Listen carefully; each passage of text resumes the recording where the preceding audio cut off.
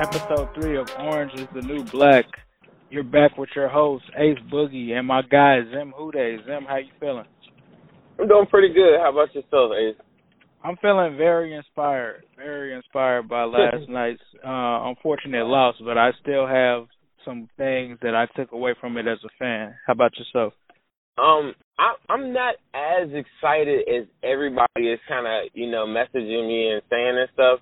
It's because I think my expectations from the offensive standpoint and what I already knew the defense was just a product of the previous years and stuff. Right. I guess it just didn't surprise me that much that the talent level was matched. And I think a lot of people were very surprised that the talent level was matched. That hasn't been the problem of the Bengals. Like that hasn't been a problem for years for the Bengals. Now depth-wise, we don't have it.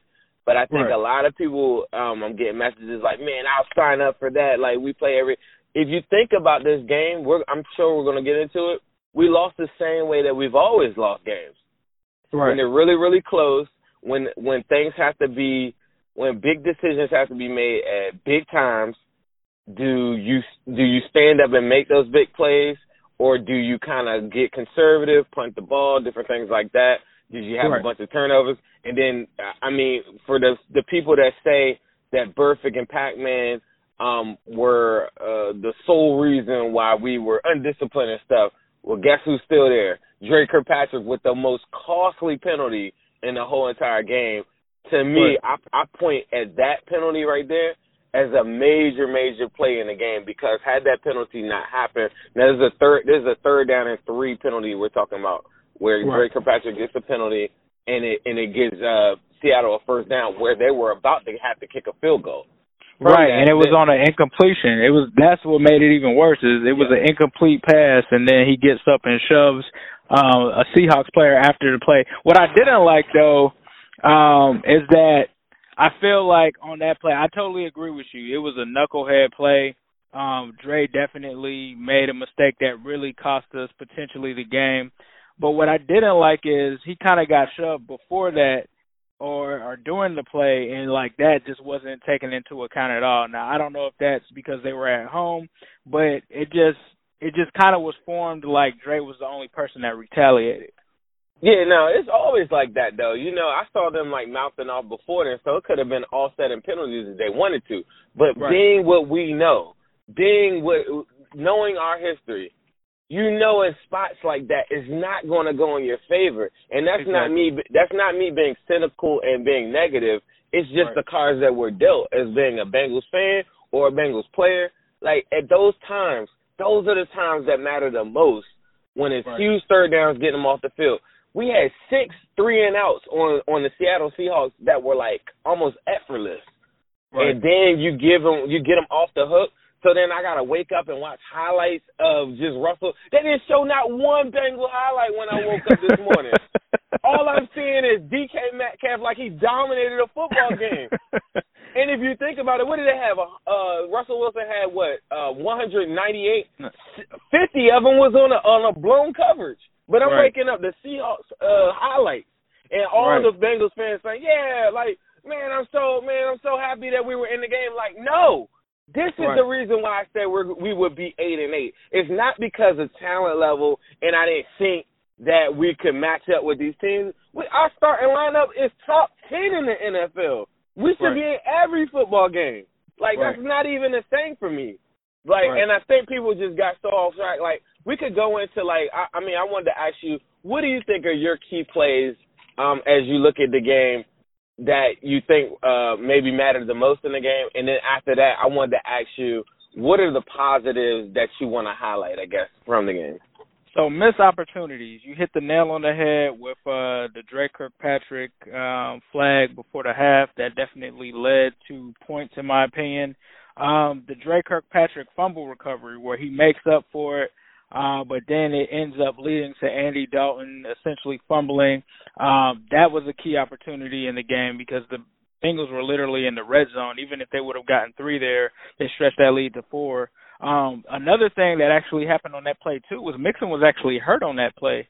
Or the play before that, I think. It was something, he was hurt on that drive. I think that was one of the key plays as well. Randy Bullock, of course, missing the field goal. That just really pissed me off. You talk about Tyler Boyd on the 3rd and 1 being wide open, possibly for a touchdown, falling down like that right there. Man, it was a Ross one early in the game. I'm not even talking about the. I know exactly what you're talking about. On the left sideline, Ross was there, and he would have basically almost had a touchdown. God, he would have been gone. Like, I mean, and then he came back and redeemed himself though, right? Right. And another play. Look, I'm gonna tell you another one. Ross fell down on the first drive. And he was like in the pocket of the defense, like there was 3 defenders around him. He fell down on the drive. Later on in that drive, it kind of stalled out or whatever, but that was like a 20-something yard like play right there. It's like in the first drive of the game. Right, exactly. And there was the other one, if you remember back early in the game, where they did like it looked like they were setting up a screen for Mixon. That would have continued that drive. That would have continued. The one where Clowney came through and like batted it down. That would have been a big they let play him go. They let Clowney in. Like, in case you guys are listening to this and you came in a little late, we're talking about the Bengals recap from Sunday, this past Sunday, 21-20. I know me personally, I had a huge day on Instagram. Like, I'm talking like 400 people in a live at a time. We had a live stream going on with the Harry Nuts game. It was lit, and I'm really, really excited about that. And I was getting a lot of feedback, so that's why I'm asking you. It's so many plays. We could sit here for days to highlight like all of these plays. Right. But I'm gonna tell you, like, when I look back at the game, because I did go back and watch some of the highlights. The Randy Bullock field goal is not a Randy Bullock problem. It is a conservative play call. They had already conceded the fact that it was raining really, really, really hard. So they went with a Gio Bernard, like, run or something like that. And they set and see, I think that's the difference between Zach being in the Rams when you got Zerline as your kicker and stuff like that. He needs to know your personnel. At that given moment, it sounds a little crazy, but that I knew Randy Bullock probably would shake it because that's just not his type of that's hard for any kicker. It was pouring down like crazy, and then they set him up with the 45. But it's the play calling right before it that set it up for that. Also, too, at the end of the game where they do kick the field goal, as I look back at it, you're almost saying to your defense what ultimately happened with almost 4 minutes left in the clock. You're saying, okay, defense, you've been bailing us out all game, but if they get one first down, it's going to only give us the ball with 30 seconds left. And to me, if you look at the plays that came before it and the odds that probably play in your favor, it was smart. Your odds of making a 4 left and you got, excuse me, and you're only down by 1 point, you're not in bad field goal position. I mean, you're not in bad field position, period. If they had gone for it right there or set up the plays themselves like to go for it prior to that, I would have been more in favor because I think your chances of getting one play for 8 yards or so are far more higher than what actually do, which is really tough. It's like you got to say, you I thought that was a tall task for them at the time. I didn't think about it like that much, but they burnt the first one really quick. So then you're saying right then and there, like, defense, you got to stop them right then.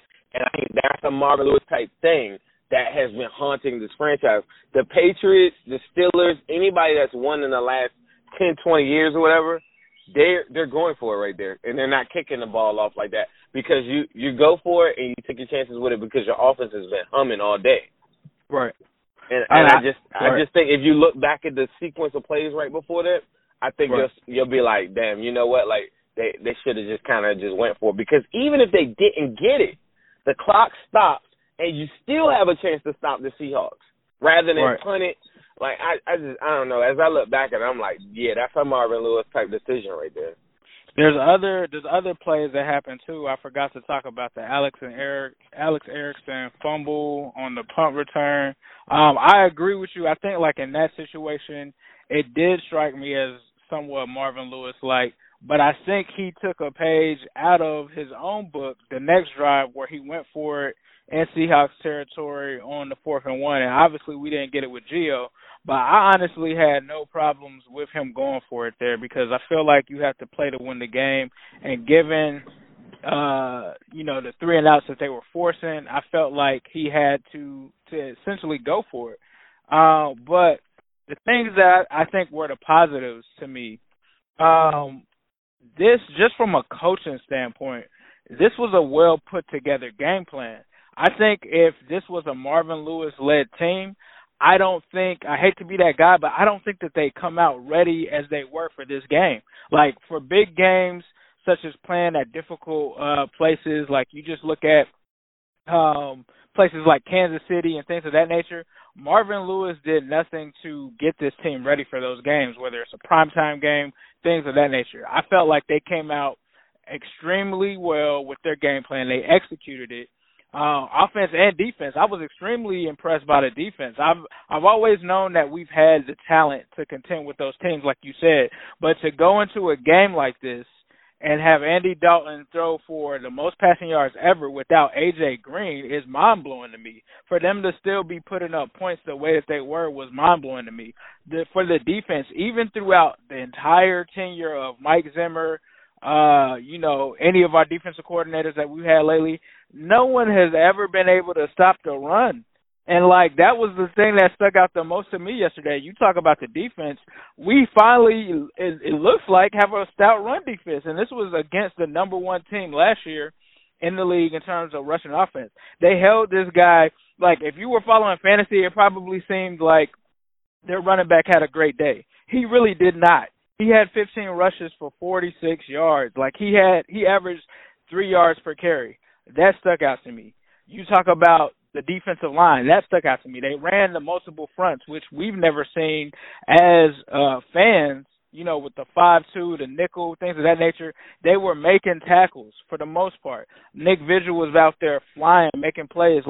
I've never seen the Bengals be a team, in my opinion. At one point I was sitting there and I was like, we're playing AFC North football and these dudes look soft. It was just I've never seen the Bengals be the bully. And I agree with you. They definitely still, did the typical Bengals things, which is not capitalizing and beating yourself. But I was extremely impressed with things that I haven't seen from this team before coming out. And I almost wonder what we would have done if A.J. Green was there. And you also lose a Joe Mixon, and Giovanni Bernard comes in and steps up. I mean, yeah, come on, Joe Mixon on that 4th and 1. That's easy money. That's easy. That's easy money. I would have even rather see them put in P. Ryan right there at that 4th and 1 than Gio on that 4th and 1. But that stood out to me. Some of those 4th down and those big 3rd downs that they had to end up punting, A.J. Green absolutely, because Tyler Boyd's now in single coverage, where they were kind of shadowing him with a linebacker like Kendricks or Wagner throughout the game. So. Yeah, those things really stuck out. I'm sorry to cut you off. I just had to interject on that. That Mixon not being there, that's a W. A.J. Green being there, that's a W. Easy. And to me, I think the biggest thing that was different as well is the Ross deep bomb touchdown before the half. Marvin Lewis would never do that in that situation. That was the greatest thing. Had they not got that or not, it didn't matter to me. With the 52 seconds left, I told everybody in the live stream, I said, this is Zach Taylor's biggest moment as an NFL coach so far. Right. Then with 52 seconds, they were milling it out, running it out all last year and let every team off the hook. In close games, we were 14-14 with the Steelers last year. They nailed it in, went inside. Letting teams off the hook all year last year. So then, even if they didn't convert on that, even if Andy Dalton would have thrown an interception, I said, they're ready and they're aggressive. Right. Exactly. And that to me was just the biggest, that to me, like you said, was a defining moment and moving from the Marvin Lewis era to this era, because Marvin Lewis would have just tucked his tail between his legs and just went in for the half. But the fact that they did it, I also feel like Zach is a really good coach for John Ross's confidence. if you remember the play before that, he dropped the pass.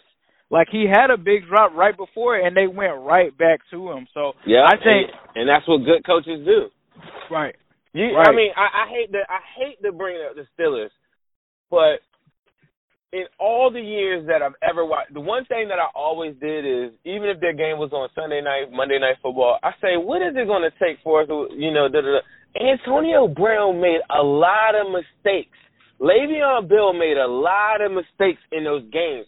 But when you wake up the next day, nobody ever talks about it because Tomlin goes right back to them every single time. And every time there's a big moment of 4th and 1, they always bail them out. And I'm trying to tell people before that game, so if you guys are listening to this, I don't know if y'all know the Patriots kicked the living stew out of the Steelers last night. And the biggest thing is I try to tell Steelers fans is that, yeah, you think James Conner is good, and, yeah, you got a good line and everything like that. Cool. That's going to make you a solid football team. I get it. But at the same time, the thing that made the Steelers beat everybody else is the same thing that resonates in basketball. In the fourth quarter, when you need the points and you need to get it done, you go to your strongest weapon, and that's what the Bengals failed to do forever. In the biggest games, they always try to go let A.J. Green get double teamed, and they never ever schemed anything up for him for any type of single coverage where he's just running free or anything like that. They never had the brain power to do that. But when you watch the Steelers play the Bengals, what happens? They give you a pick play just so Antonio Brown. They'll live with the consequences if they got called with a penalty. But they're going to put you in a tight position, make you think at the end of the game, and make it go to their biggest stars at those big moments. And I think Zach Taylor is automatically on board with that because at the biggest moments, it doesn't matter if John Ross drops a pass. It doesn't matter if he fumbles. It doesn't matter if Andy Dalton fumbles. The big guys got to step up in the big moments, and you got to do that all year because the defense is happy when you don't go back to John Ross. They are so happy when you don't go to John Ross. And that's been the common thing. Like, people will be like, man, they took John Ross out. He's a bum. You see, he dropped the pass. The defensive, the secondary on the opposition are sitting there saying, thank God Marvin Lewis is taking this dude out. I don't want to have to cover him. Like, period. Like, there's like 3-4 guys in the league. Brandon Cooks, Tyreek Hill, John Ross, and you can maybe throw in like Tariq Cohen or somebody like that. That no defender wants to, before they line up, want to say, hey, man, I got that dude. Nobody wants to do that, bro. Like, nobody. And by Marvin Lewis letting all those teams off the hook, even if he was using John Ross as a decoy, was the stupidest thing that he ever did, trying to teach him some life lessons or something like that. And Zach Taylor's not about that. Zach Taylor's about winning. And regardless if I agree with all the decisions that he made yesterday or whatever, he's about winning, and you know what it takes to win is your big stars making big plays at big moments, and it doesn't matter if they made a mistake prior.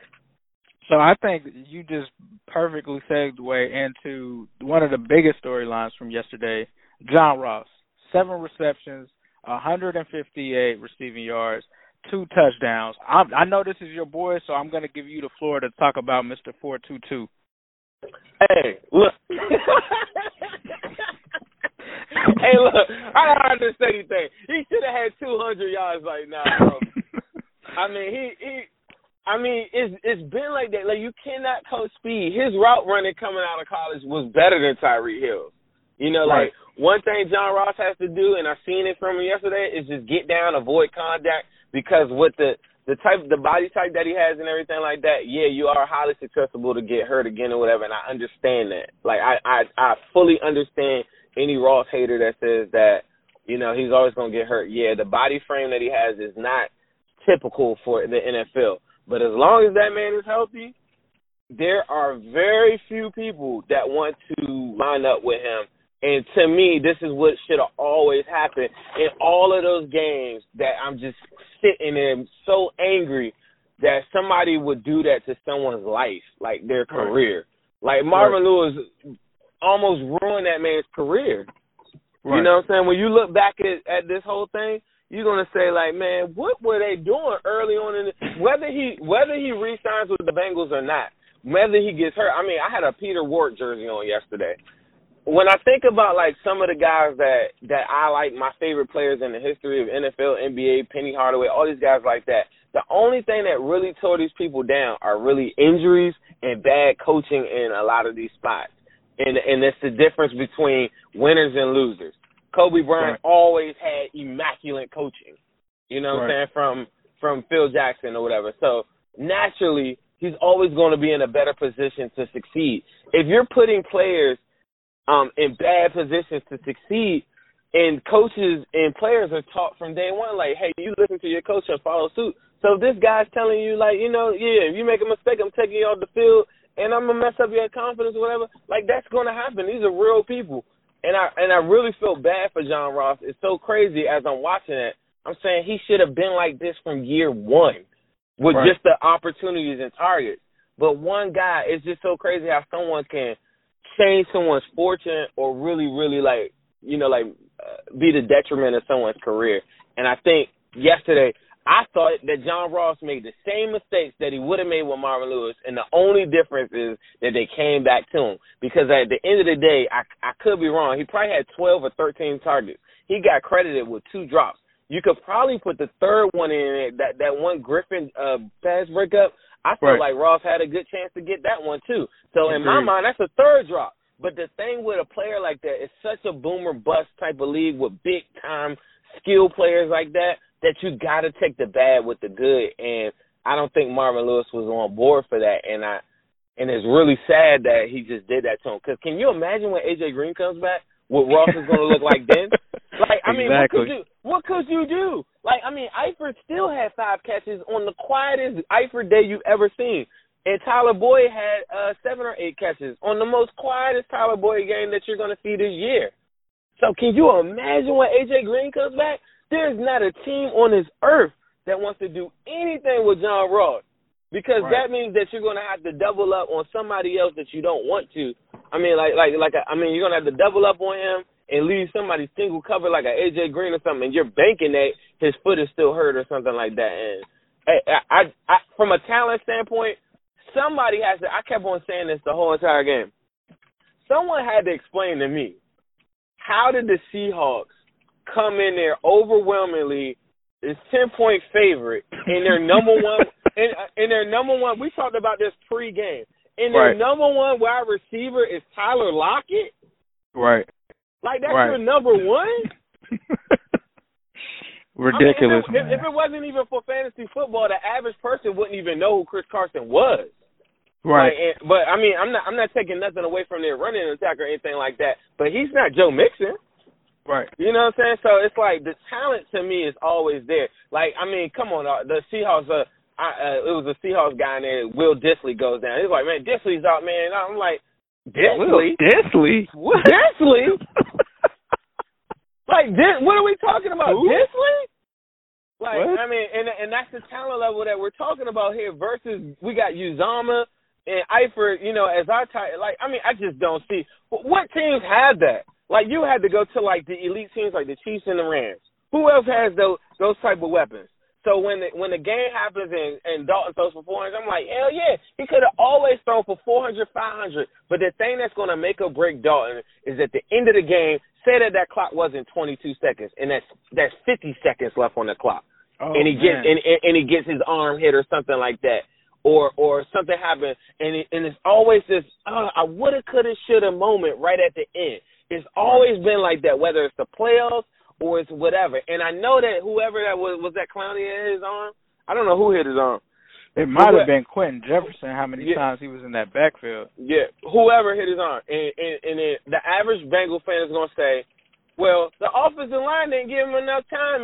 But listen here, Russell Wilson for damn near a decade never had an offensive line, and he still, as I look at yesterday, he doesn't look like he has that great of an offensive line as the way they sold it before the game either.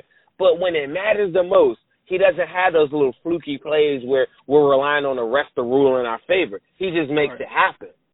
And that's the difference to me. Like, it's never been about, like, you know, Dalton going off. Dalton's going to have 400, 500 yards a lot of times this year. But if he's got the ball with 50 seconds left, is he going to drive him down the field? Is he going to do what it takes to win the game? And that's that's the Dalton conversation. It's never been about stats. Right. I agree. You hit on a couple of things. So I'm going to go back to a story about Peter Warrick and John Ross. You mentioned that you had on the Warrick jersey yesterday. A funny story is I actually was attending the draft party, the same draft that we actually picked John Ross, and Peter Warrick happened to be there. I actually had a couple of drinks with him. We talked and chopped it up. He was not a Marvin Lewis fan at all. Like, he's still bitter to this day about Marvin Lewis and the Bengals giving up on him, because if you remember, that last year he had a breakout year. But he had the ankle injury and things of that nature. And I asked him, straight up about what he thought of the John Ross pick, and he said that he thought that he would complement A.J. Green extremely well in the Bengals offense. But back to another thing that you said, we talked about Andy Dalton going out there and doing his thing. I'm not going to put it on the offensive line. I'm not going to do that because I agree with you. Like, at that moment in time, Russell Wilson didn't have a good line. He still made plays happen. One of the things that really annoyed me, and I kind of saw this we kind of saw a little bit of this during preseason, and I believe the Redskins game, the deflections at the line. I don't know if that's coming from the center of the offensive line. I don't know if it's that Andy Dalton is throwing the ball too low, but there were it seemed like 6 pass deflections at the line in that game. And to me, that was very annoying. So I hope that Zach is going to look at the film and they adjust that, because that can end up being interceptions. That was huge in the game. The only thing that worried me was I definitely feel like we got screwed on that pass at the end. I still think that there was a minimal chance that you might have been able to hit John Ross on another deep pass and gotten into possible field goal range, right? But honestly, Randy Bullock's probably missing it. Let's just be real. But maybe. I like the chances, though. I still like the chances. I still like the chances as well. But I think, like I said, you talked about Marvin Lewis.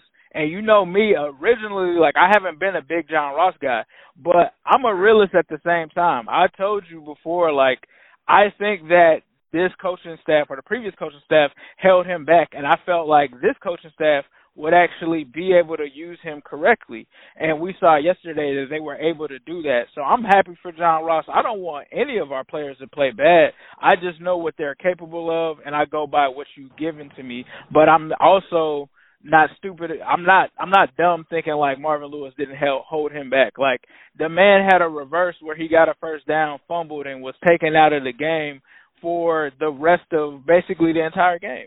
So yeah, I think. It was probably you probably I can name 6 different instances where he gave him the hook or he talked trash about him in the interview. It just wasn't his guy, and it was so weird to me how he handled it. It was super weird, and it just, honestly, Marvin Lewis was just wrong, and that's what I really like about Zach, and that's why Zach is a breath of fresh air, because when he makes those mistakes in the game, he takes ownership of it. You would get a lot of cockiness from Marvin Lewis acting like, well, we know what we're doing. We're NFL coaches. We're going to do what we're going to do. And it just was stupid. It honestly was stupid and idiotic, and I'm glad that that's gone. Now, bringing things full circle, a couple of things I didn't get to mention. Sam Hubbard. 2 sacks. Should have been 3. Sam Hubbard. I made the comment. Should have been 3. I told people if he had on a different color jersey, he'd be the face of the NFL right now. Because not only, I say this is the funniest thing. You know how many women hit me and say, man, what about Sam Hubbard or whatever? So I know between him and Eifert, women love him. And that's just something totally off topic that I just thought it was just super funny, right? But at the same time, that resonates into fans and stuff like that. He just plays for the wrong team. Because if he was going like that for, the Patriots or the Cowboys or something like that, man. Oh, my God. Do you know how many we would see Sam Hubbard all day today. But the fact that he plays for Black and Orange is, so crazy to me because he absolutely wrecked that game. He wrecked that game. I have to say this, bro. A lot of people talked about that was another big thing. The Bengals went into this game without their starting left tackle. I got to give some kudos to Andre Smith, bro. Yeah. I got to give him his flowers, bro. He blanked Clowney in the second half. He blanked him. And he dominated in the second half. Clowney, a lot of people were saying because I don't know what conditioning Clowney was in or whatever, but I said this in the live. I said in the second half, he's not going to be as active, and I don't know where the narrative came in that Seahawks had some amazing pass rush that we had never seen. Because prior to the season, with them losing Clark, that was their Achilles heel. That and the tight end position were the two weakest points. So I'm like, you're adding a guy that isn't like some perennial all-pro or something like that, but we're going off of South Carolina, the hit. You know, like, are we going off of the hit? Like, what are y'all basing this off of? They're like, well, J.J. Watt was hurt a lot, and I'm like, he reaped a lot of benefits from J.J. Watt as well. Exactly.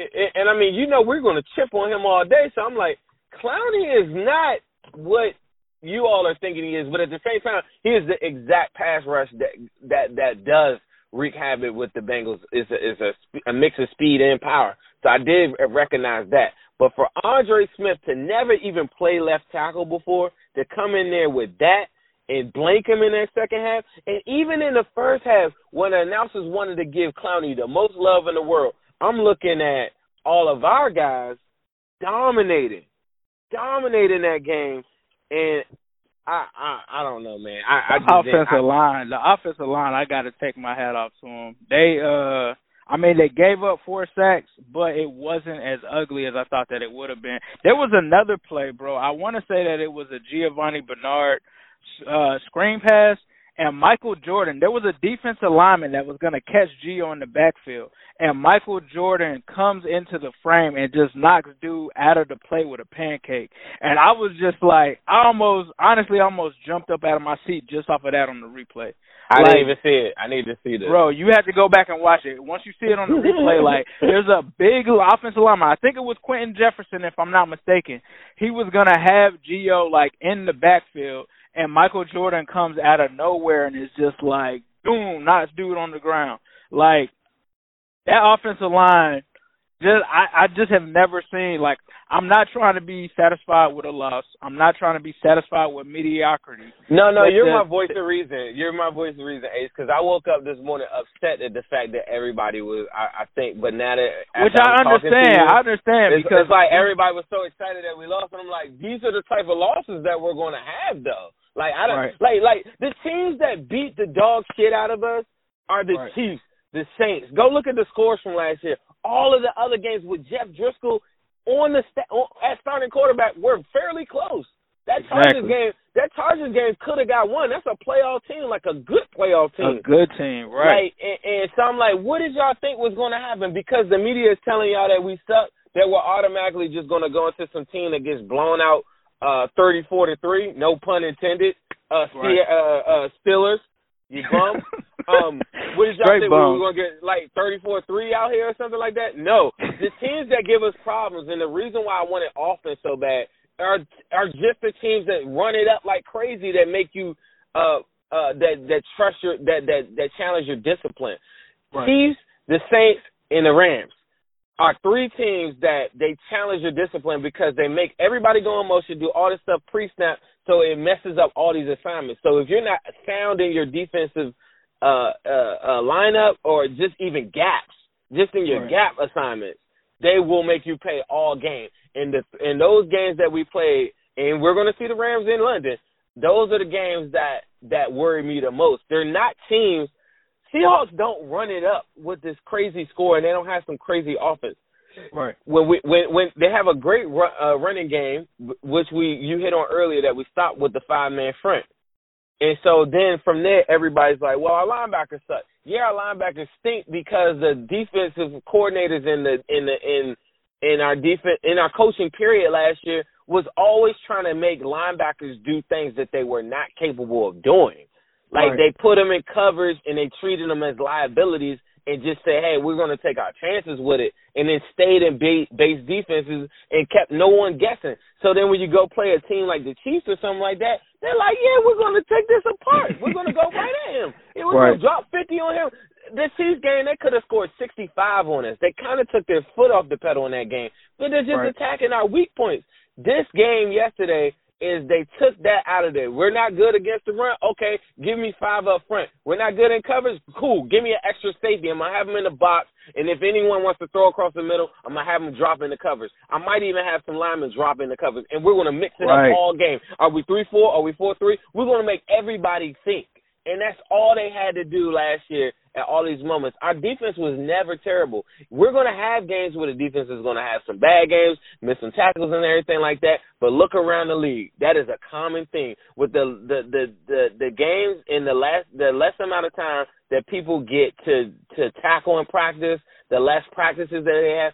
Tackling all around the league is at an all-time low. Like, everybody misses a shitload of tackles.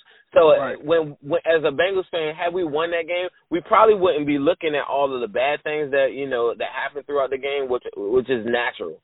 But all of these games throughout the league, people miss tackles and stuff like that. But the common theme that I always see is if one team scores a whole bunch of points, that means the other team didn't get their offense on the field enough, and that's all I wanted to do, because now you're giving a breather to all of these guys that we're saying are all pros, like Dunlap and Geno, that are getting a little bit older and stuff Carl like that. Lawson hasn't even come up yet. Oh my God! Listen, look, and the fact that we were on the field so much, it took away all these possessions that were killing us last year. We were 30th in offensive plays called last year. So you think that the defense could look good like that? But what happened yesterday? We dominated the clock, less opportunities for the defense to even be out there. Second half, bang play, busted coverage is pretty much the deciding factor in the game. Had it not been for that, that's a W, and the defense is pure domination. It's pure crazy. Domination. Pure domination. Pure domination. Before we get out of here, it wouldn't be right to not talk about the rest of the AFC North real quick. So the Steelers lose 33-3. The Ravens win against the worst team in the league, 59-10. The Browns lose 43-13. So that really puts a lot in perspective. Like, I honestly felt like this, bro. While I was watching the game, of course I saw what the Ravens were doing and all of that earlier. I was under the impression that if the Bengals won that Seahawks game, that is a bigger statement than the Ravens winning 59-10, because we had to go out to arguably the toughest environment to play in the league on the road, rookie head coach, no starting left tackle, no starting receiver in A.J. Green, some believe is our best player, and pull off a victory. So what do you feel about the rest of the AFC North? I know we talked about that when we previewed the game. We are absolutely going to give that division hell. And I love the way that we are now the underdogs of the whole entire division, where we had that consecutive streak where we were going to playoffs, so people probably took us a little serious. I think we put everybody on notice yesterday, but I was kind of hoping we fly under the radar just like that, because the Ravens will not do that to us. They will not do that to us. They will not do that to us. Like, we're going to make Lamar Jackson work a lot harder than that. That's going to be one thing that's going to happen. But the Ravens, I'm not going to lie. We said that in preseason. They look tough, and when you have a running attack that mixes it up like that, it's going to be tough all year long. So for me, and I'm not just basing this off of week one. This is the first time that I felt this, though, because remember we were talking about their wide receivers. Now you add Marquise Brown or whatever. Right. Now they got a legit threat at wide receiver. And but they're limited, though. They're still limited. But I still have them as probably my favorite for the division. The Steelers, I know they played the Patriots. I get it. But at the same time, the thing that the Steelers did was use AB to give them whatever matchup that they want. Juju is not a number one wide receiver. He's not. Like, none of them guys over there are number ones, or half of them are number two. Like, Switzer wouldn't even make our team. Like, you know what I'm saying? So, like, we're talking about their skill. Like, what they do is run it up, get the score up so crazy high that their liability on defense is not as exposed. But if they're not scoring, they're in big trouble with their defense. I don't care who they drafted. Then when you go to the Browns, I think that was a fluke game for them. I think they'll bounce back and they'll be a solid team. But I think what you did see is this. When Baker Mayfield is hurt, or he's got a bruised hand or anything like that, they have absolutely no chance to win a football game. I'm sorry. Like for all the hype and everything like that, their offensive line, I'm gonna tell you this too, might be worse than the Bengals. Yes. That might be my hot take. He was running for his life out there. And like that, and then throughout the whole, and remember they don't even like Greg Robinson. Greg Robinson got ejected from the game. So you think about us having left tackle problems and all these problems around the offensive line, the Browns are they're just as bad off. And I'm gonna tell you this: if that dude Baker Mayfield gets hurt, look out. This division could be looking really crazy because I'm already looking at the Steelers at the bottom. I honestly think the Steelers will end up in last, and I'm not saying that because I hate the Steelers. Well, actually, I am saying that because I hate the Steelers. I just don't see the talent though. I don't see it either. Like I said, I had the Steelers going 7-9 going into this, and I think you hit the nail on the head. The Browns' offensive line looks horrible. That offensive line, I feel like, could derail that team. If they don't get it together there, if Baker Mayfield, like you said, gets hurt, I think that's going to derail that team. Ravens, and they're arrogant, and they're so arrogant to think that they can still throw long bombs and stuff like that throughout the year, and I don't think Kitchens is going to adjust to it. No. The Ravens, I think I'm kind of almost jealous at the fact that they get to play the Cardinals this week. I don't feel like we're going to Murray in that second half, though. Yeah, Kyler did ball. Yeah, they forced a tie, right, in overtime? Mm-hmm. So I feel like they're going to possibly go 2-0 just based off of that. But the Steelers, I'm really interested, and I feel like they lucked out because they play the Seahawks, but they don't play them in Seattle. They actually get to play them at home. So if they get curb stomped by them, then we really know what their season is headed for. But this is the thing, too, though. This is one thing that I know Bengals fans aren't going to like me a lot for this. I don't think the Seahawks are going to be that good this year. I think it's a little bit of fool's gold, a little bit. I don't think they're going to be good. I just don't see it. Because, we gave every team the formula to beat them for real. Make Russell Wilson have to go to those guys. You can single cover any of their wide receivers. Right. DK Metcalf is not blown by anybody. Right. Like Drake, all them catches he had, they were all contested. Good catches. Yeah. Good DK catches, Metcalf. But, for your rookie debut to have 89 yards, quiet 89 to me. But, they were all contested. But I don't think the Seahawks are going to be that good. That's just me personally. And when I say not that good, I mean not a playoff team. Gotcha. Yeah, which I think in that division it's going to be tough to do between them and the Rams. So I could see that as well. Like they should be in the hunt just because they have Russell Wilson, but they're not a lot, I think, like you said, to make the playoffs. No, not at all. But they will definitely be competitive in the overall scheme of things just off the crowd alone. But like you said, it sucks that Steelers get to play them or whatever. Steelers, look. Bobby Wagner, Kendricks, and those guys, whatever, a formula to absolutely dominate a team like the Steelers. Right. Like that are relying on James Conner. Yeah, that's not going to work. Like, they stopped Joe Mixon. They shut down Joe Mixon. Man, they're going to lock on to James Conner. I feel like that second half would have been good for Joe Mixon because Andy throwing 400 yards, right? Now you're making them linebackers back up a little bit. But but them linebackers. That's what's crazy to me. Like, I still can't kudos to Zach Taylor, bro. Like, kudos to Zach Taylor and Lou Anarumo, because I don't even think if you would have told me that Andy Dalton is going to have a career passing yard day without AJ Green, I would probably laugh in your face. I would probably have laughed and been I always think Andy Dalton is going to sling it though. Like if they gave him the opposite. You know, the one thing I liked about Andy yesterday was kind of like that scramble drill, like just looking for stuff. Like at times he got hurt with it and he tried to keep on pushing the play further and he ran out of bounds and took that one sack on the sideline at one time with that. I think they credited the Clowney or something. But, he had a couple instances where he's trying to extend the play, and even at the end I'm talking about that last drive where he did the scramble, and I'm like, why didn't he throw that away? Because he lost a yard or two. Right. And then ultimately, I think we ended up punting or whatever.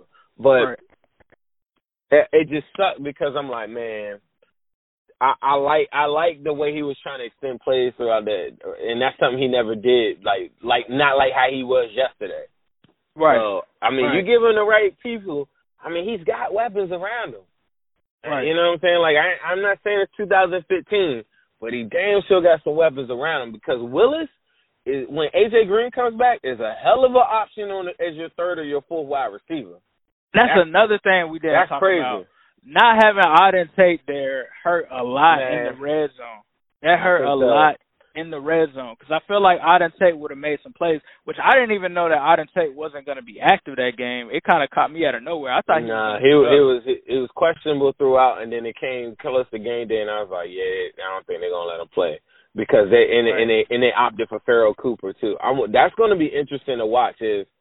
Is Pharoh Cooper active next week instead of Auden Tate when Auden Tate comes back? You know, like are they still gonna let him on their set? With that said, Ace, we need to close this thing out. What do you want to say? I don't know if you caught any of that San Francisco game. Don't we play San Francisco next? Yeah, we play San Fran next. I'm gonna be there actually for the home opener. Oh yeah, okay, all right, okay, cool. So, what are your expectations? What do you think is gonna happen? I did catch a little bit of that San Francisco game, and let me tell you, Jimmy G didn't look too hot. He didn't. He didn't look too hot. I'm just gonna put that out there. I think the Bengals get their first victory. I think we get the home field advantage. We'll talk about this more later on in the week. But I think that we're going to have the advantage. Another thing that I want to say is I got a lot of YouTube comments yesterday about people wanting to know where you can stream the game, and I've directed you guys to Zim. Zim has his whole live throughout the actual Bengals games. Every Sunday, you can be a part of the Harry Nuts gang. You can sign up. You can pay your dues and go and find him at his Instagram. So, Zim, definitely let them know where they can find your Instagram. For those who are part of my channel but might not be familiar with it, let them know exactly where they need to go to pay their dues for the Harry Nuts gang. Come to Zim_Who on Instagram. Last year I probably streamed every game except 2 because I definitely have to go to a couple games. But I'm working on something. If I go to a game, I'm going to try to get my cousin to stream it for me. So pretty much every week you can always count on me, with the exception of maybe like a Monday Night Football if they do like a blackout and they don't let me pull it up on my TV and stuff like that. Or we'll figure it out. Don't worry about that. It's more than just a game because we get commentary from me, which is crazy in itself. It's fully uncensored. We also get fans like yourself that are listening to this podcast that get to have your points be heard, talk to me. Sometimes I go live with people and stuff like that. It's really exciting. It's the best thing I think that I've ever done as far as like being a Bengals fan. Yesterday we got up to 400 people in there at one time. So, like, imagine that throughout the day we probably had a total like 1,200 people because everybody's going in and out of the stream. But I kept it live the whole entire time, the halftime. So Zim_Who on Instagram is fun. It's funny. We make jokes. We come up with slogans and stuff. It's amazing. Right. It's amazing. I definitely was in and out myself. I think one guy hit it on the head. One of the fans said that he was watching the game in the background, but he put it on mute just to hear Zim kind of call play-by-play of the game himself. So it's a very entertaining thing. I get hype. I'm not gonna lie. If you got kids, you might want to mute me because I get really hype, and it's a different side of me that I think people I don't know if they're expecting. But I don't know what it is. It's like some little energy person inside of my body, and I can't help it. But that first and second quarter, I was hyped beyond measure. And, I mean, I keep people laughing because I got jokes. But when we get towards the end of the game, I tend to shut up and just let you watch the game. But it's really fun. If you're listening to this, please come to Instagram. And also, if you're listening to this, please subscribe to Ace on New Stripe City on YouTube right now. We need to get these numbers up as high as they can possibly go. Go tell everybody that you can. Comment on it. Subscribe. Even if you don't watch the videos, subscribe to the YouTube, New Stripe City on YouTube right now. That really, really helps us out a lot as well. Right, it really does. And also don't forget to subscribe to us, our podcast, Orange is the New Black. You can find it on all platforms. It's under the Zim Who Dey Bengals. You'll find us there. Make sure you listen up to us. Leave us a review, 5 stars. And Zim, we got anything else to say? Who Dey? Who Dey? All right, y'all.